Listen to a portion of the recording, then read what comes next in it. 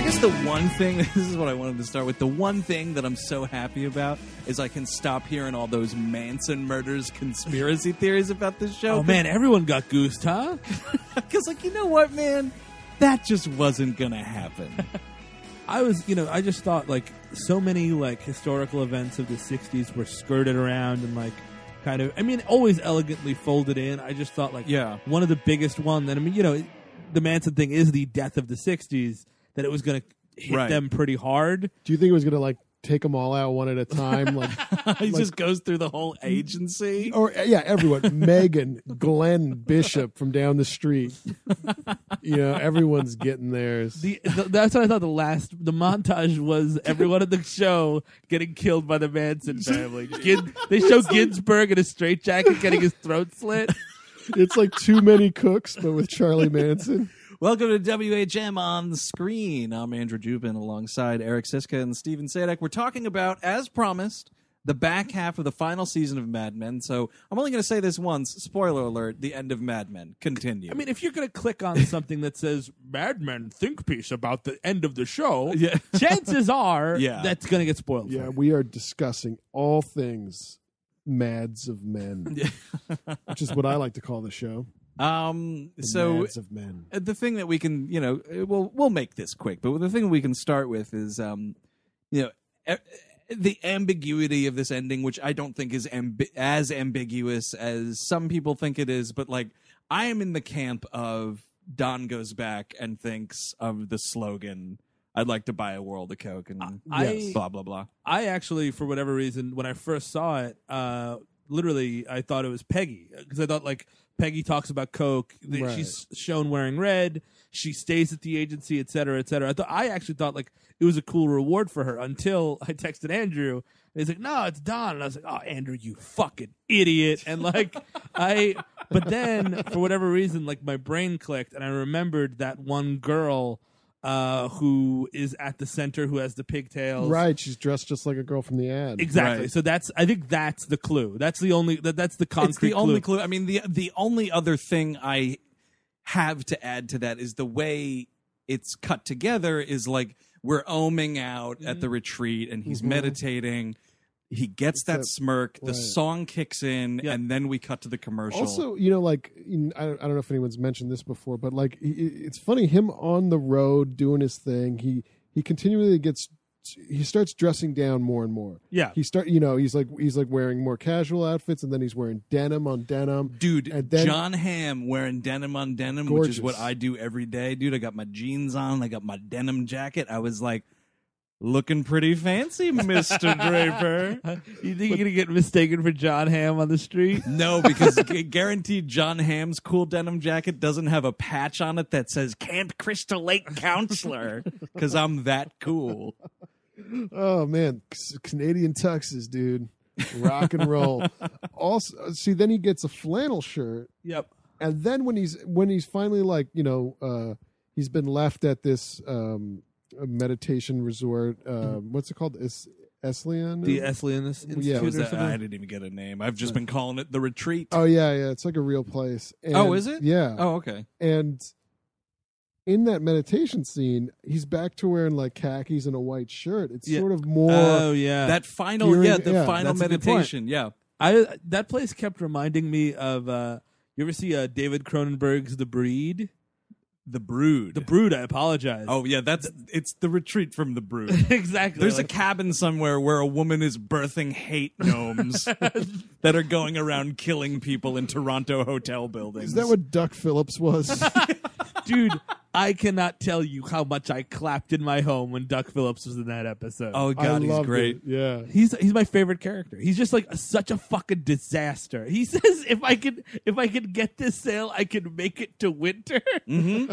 That's living life, man. The only person I was bummed about not seeing was Freddie Rumsen. Good old pea pants Freddie Rumsen. Was he filming a movie or something? Because he was in the first half of the second season, the last season, very briefly. Yeah, I don't know. He was pretty pivotal in that, right? He was the guy that was trying to keep him on the straight and narrow. Hey, or was that right? Well, he was the season before. No, that's That's the first half season, right? Where he's like, "Oh, what are you gonna do? Put your band suit on and get marching." Right. Yeah. The thing is, these seasons come out so sporadically. I couldn't tell you when it was. It might have been season 2. That's, I am just so sick and tired of the breaking up seasons. Yeah. Just give it a rest. It worked out okay. It worked out a little better than I thought it would because they had that nice ending with Robert Morse. And then this season was so but this season did feel like the end. Like every single episode, it was like every single character gets their little bow. You know what I mean? Which I really dug. I was actually really happy with the last montage because a lot of the characters I kind of had written off. I was like, well, that's the last time we see Joan. Right. That's the last time we see Roger. I thought the last time we see Joan was when she takes that deal. You know what I mean? Which is actually kind of fair. But then you get a little more scumbag Bruce Greenwood, which I'm okay with. I'm happy anytime Bruce Greenwood's just tap dancing through a scene. He was kind of like a big character in this. He was. He was just like a new character at the end of the show. It's weird. I was kind of bummed because in my mind, loving Bruce Greenwood like I do, and believe me, in Into Darkness, I was shedding a tear. He's great. And I was like, why now? Why when there's 7 episodes left? Also, speaking of why now, why are we vacuuming in the nighttime upstairs, neighbors? My goodness. Well, someone's doing cocaine like Bruce Greenwood does. That was an amazing thing, too. That's how we're at the tail end of the 60s is now we're just doing coke. Well, no, we're full on the 70s, so we're giving it a shot. Yeah, it's Coke Town. It's Coke Town. It's great. I just love his shitty fucking stepdad character of well, I'm retired. Yeah. Just oh man, what a fucking dickbag he was. I loved every second of it. Oh yeah. Did you guys hear that Matthew Weiner did he did an interview about the end scene and stuff. I read this today. Oh, was this the thing at the New York Public Library that they did? I think it might have been. Yeah. He did say that Don comes back. Yeah. He confirmed it? Yeah. Oh, cool. At least that's, I don't know if he says you could interpret it how you will. I mean, I'm sure all shows think that, but yeah, he said that was clearly the intention. At least nobody's like, oh, well, he died. When he slumps against that tree, that's when he dies. Oh, and the rest of it's just a hallucination. Wait, hold on a second. That was Breaking Bad. People were doing that. Yeah, right? yeah, yeah. Oh, really? Oh, yeah. Goes, he didn't start the car because he died, and then the rest of it's all a fantasy. Dude, all fucking TV's a fantasy, you jackass. I thought maybe there was a real theory about Mad Men. No. I'm sure some assholes got that problem. Somebody had that for The Simpsons, though. Did you see that thing a couple months ago? That They were like when Homer has. I think they were saying. When Homer, it's the bypass operation episode, 48 years ago. Yeah, they were like, "Oh yeah, he actually died." And here's the thing: when you're trying to make an argument like that, and you spill your nonsense diarrhea theory all over the internet, and then you have to put a button on it with "think about it." That's how you know that person's full of shit. If someone's at a party and they're like, "Oh yeah, dude, just think about it." Heisenberg goes up to that cabin, it's cold, he freezes to death, and the rest of it is just a big revenge fantasy. Think about it. No, you're full of shit, and I'm not going to talk to you anymore. Isn't that the end sentence of Stephen Hawking's A Brief History of Time? Just think about it. I think it is. That's why we hate that guy. All right, so is there anybody's ending you're not happy with? Out of curiosity, any character's ending? This is completely irrational, and he does not belong. And he already had been exited the show, and it was fine. But I kind of just want to know what Bob Benson's up to out in Detroit, man. Dude, you know what he's doing? He's betting on the wrong horse with that Crazy Ones. That's what it was. I guarantee you he would have been a lot more heavily featured, but because of... I'm doing a sitcom with Sarah Michelle and Robin Williams. Right. Wasn't there that Bob Benson throwaway Lone Star. No. Wasn't Bob Benson on Lone Star? He may have been. I think he was Lone Star, but that may have been before he was on Mad Men, though. But the throwaway line that they have about him having 2 wives or something like that, did anybody else catch? No, I totally that he had missed gotten that. married. Oh, no, I'm sorry. That Joan had been married 2 times. Yes. Well, I was unsure about that. Is there? No. Wait, what are you talking about? That somebody says something in that last season about Joan, maybe in the last episode, that Joan had been married twice. And that's surprising because there's one which is Greg, which is her husband, which is my favorite line in that fucking show. She's like, no, because he's a terrible person. That was another me standing up and clapping in my living room. Yes. I don't remember. Maybe I'm mishearing it, but I was kind of like, did she marry Bob Benson? Did that happen? No, I don't. I think no. that definitely did not happen. If anything, it would be. She flat out turned that whole thing down in that cab scene. Yeah. No, it was just such a weird like throwaway line where it's like, oh yeah, she's been married twice, and I'm like, what? I don't remember that. I mean, the only Joan Two Names thing was she winds up naming the agency that she starts.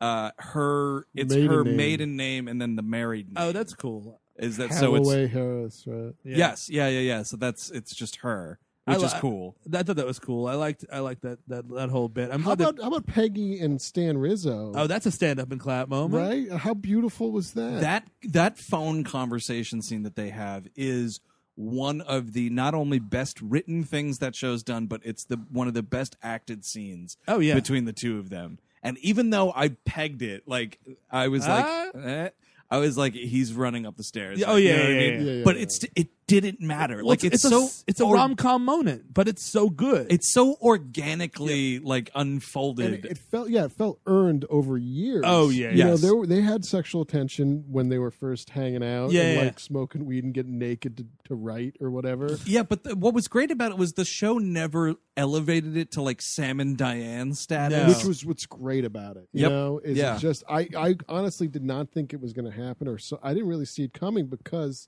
I just didn't think Mad Men would do that. No, exactly. It was just there were so many good, like happy endings, but in a good way of like you've stuck with these characters so long. Not everybody dies in a ditch. Everything kind of works out okay-ish. You want to hear my Peggy impersonation, by the way? Yes. Yeah, sure. Ah, crap. Like literally, that's her whole character for the past 4 seasons. It's just like someone's like, "Oh, could you watch my kid?" Ah, crap.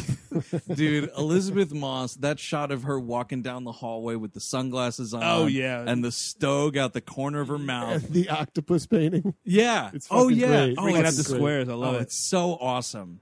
Oh, my God. How about Don Draper hugging that fucking crying dude about being invisible in his whole life? What I love about that is, like, here we are, like, one of the most heralded television shows of the last ever since the medium's been invented, right? Like, here we are, like, the clock is ticking. Oh yeah. And what this show decides to do is give some glorified extra 5 minutes to pontificate about his problems. Well, I guarantee you that guy's week was 1, read for Mad Men.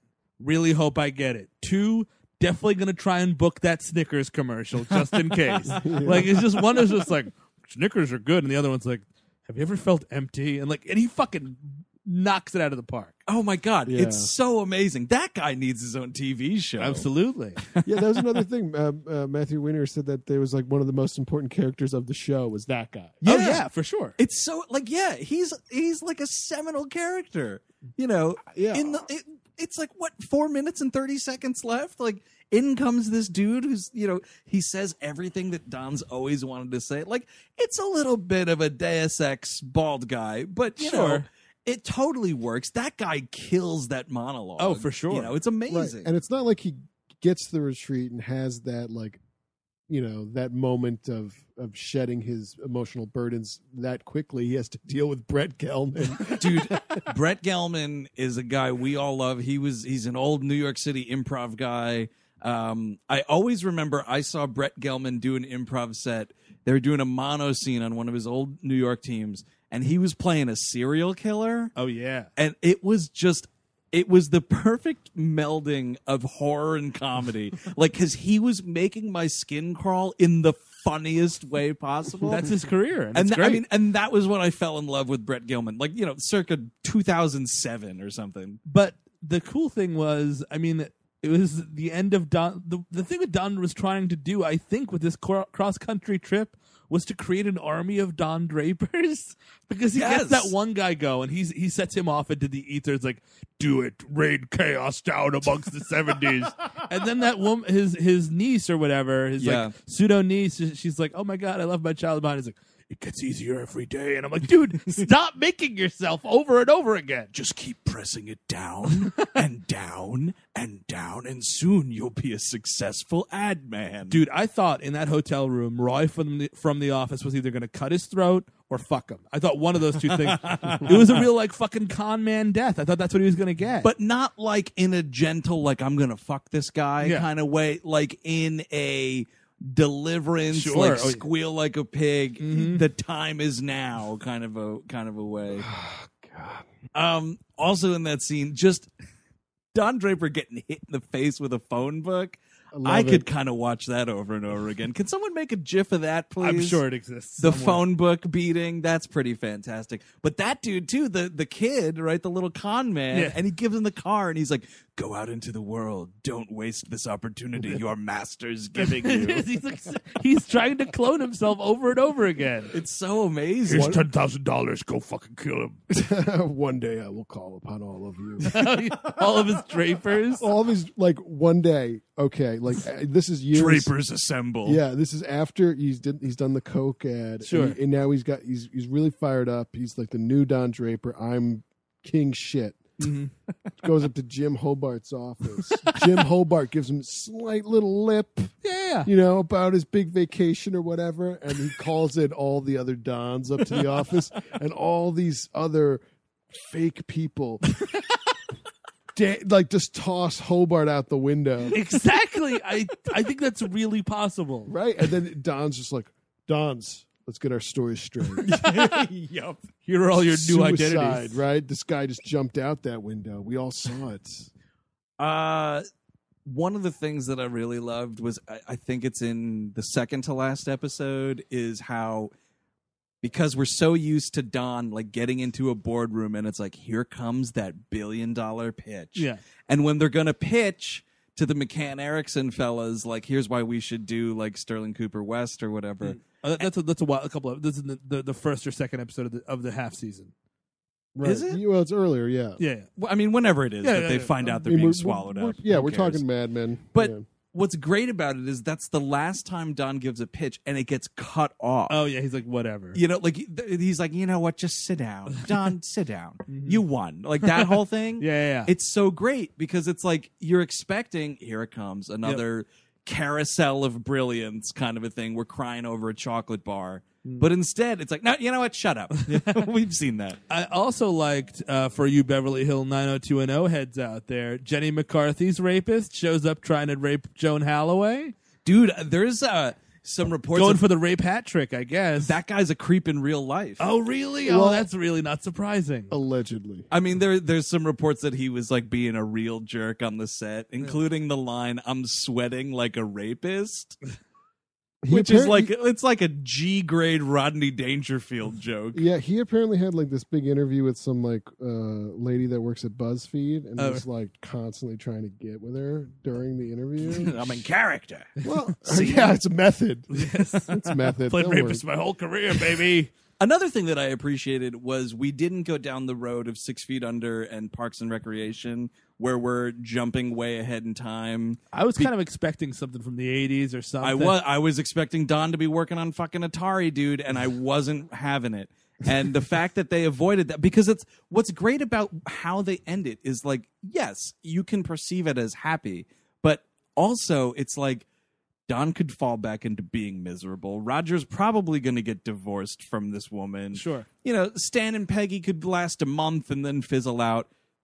The Learjet crashes after that. Like all of those things can happen. Just like his father before him. Yeah, exactly. I mean, there's no definitive anything, right? And that's what those nonsense endings do. Yeah. When we flash so far into the future that it's like, see, everybody made it, or like this is what definitely happened. Yeah, it's just this allows you to be like, you know what? We're stopping in media res, and anything can happen, and it doesn't matter. But like the show's over with.